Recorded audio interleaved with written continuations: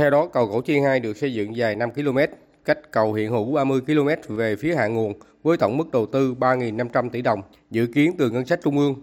Dự án này được dự kiến khởi công vào năm 2025, hoàn thành vào năm 2030.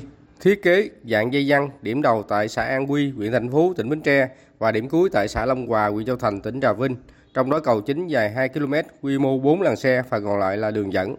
Riêng cầu Cổ Chiên hiện hữu đã thông xe năm 2015, giúp giảm áp lực lưu thông trên quốc lộ 1 qua thành phố Cần Thơ và cầu Mỹ Thuận, rút ngắn hành trình gần 80 km từ thành phố Hồ Chí Minh đến Trà Vinh, Sóc Trăng. Cầu Cổ Chiên 2 thuộc dự án trục đường ven biển kết nối Bến Tre với Tiền Giang và Trà Vinh, với tổng mức đầu tư hơn 7.900 tỷ đồng. Trục đường này nằm trong tuyến đường bộ ven biển vùng đồng bằng sông Cửu Long dài 740 km từ Hà Tiên đi thành phố Hồ Chí Minh đã được chính phủ phê duyệt. Dự án đi qua 7 tỉnh đồng bằng sông Cửu Long gồm Tiền Giang, Bến Tre, Trà Vinh, Sóc Trăng, Bạc Liêu, Cà Mau và Kiên Giang.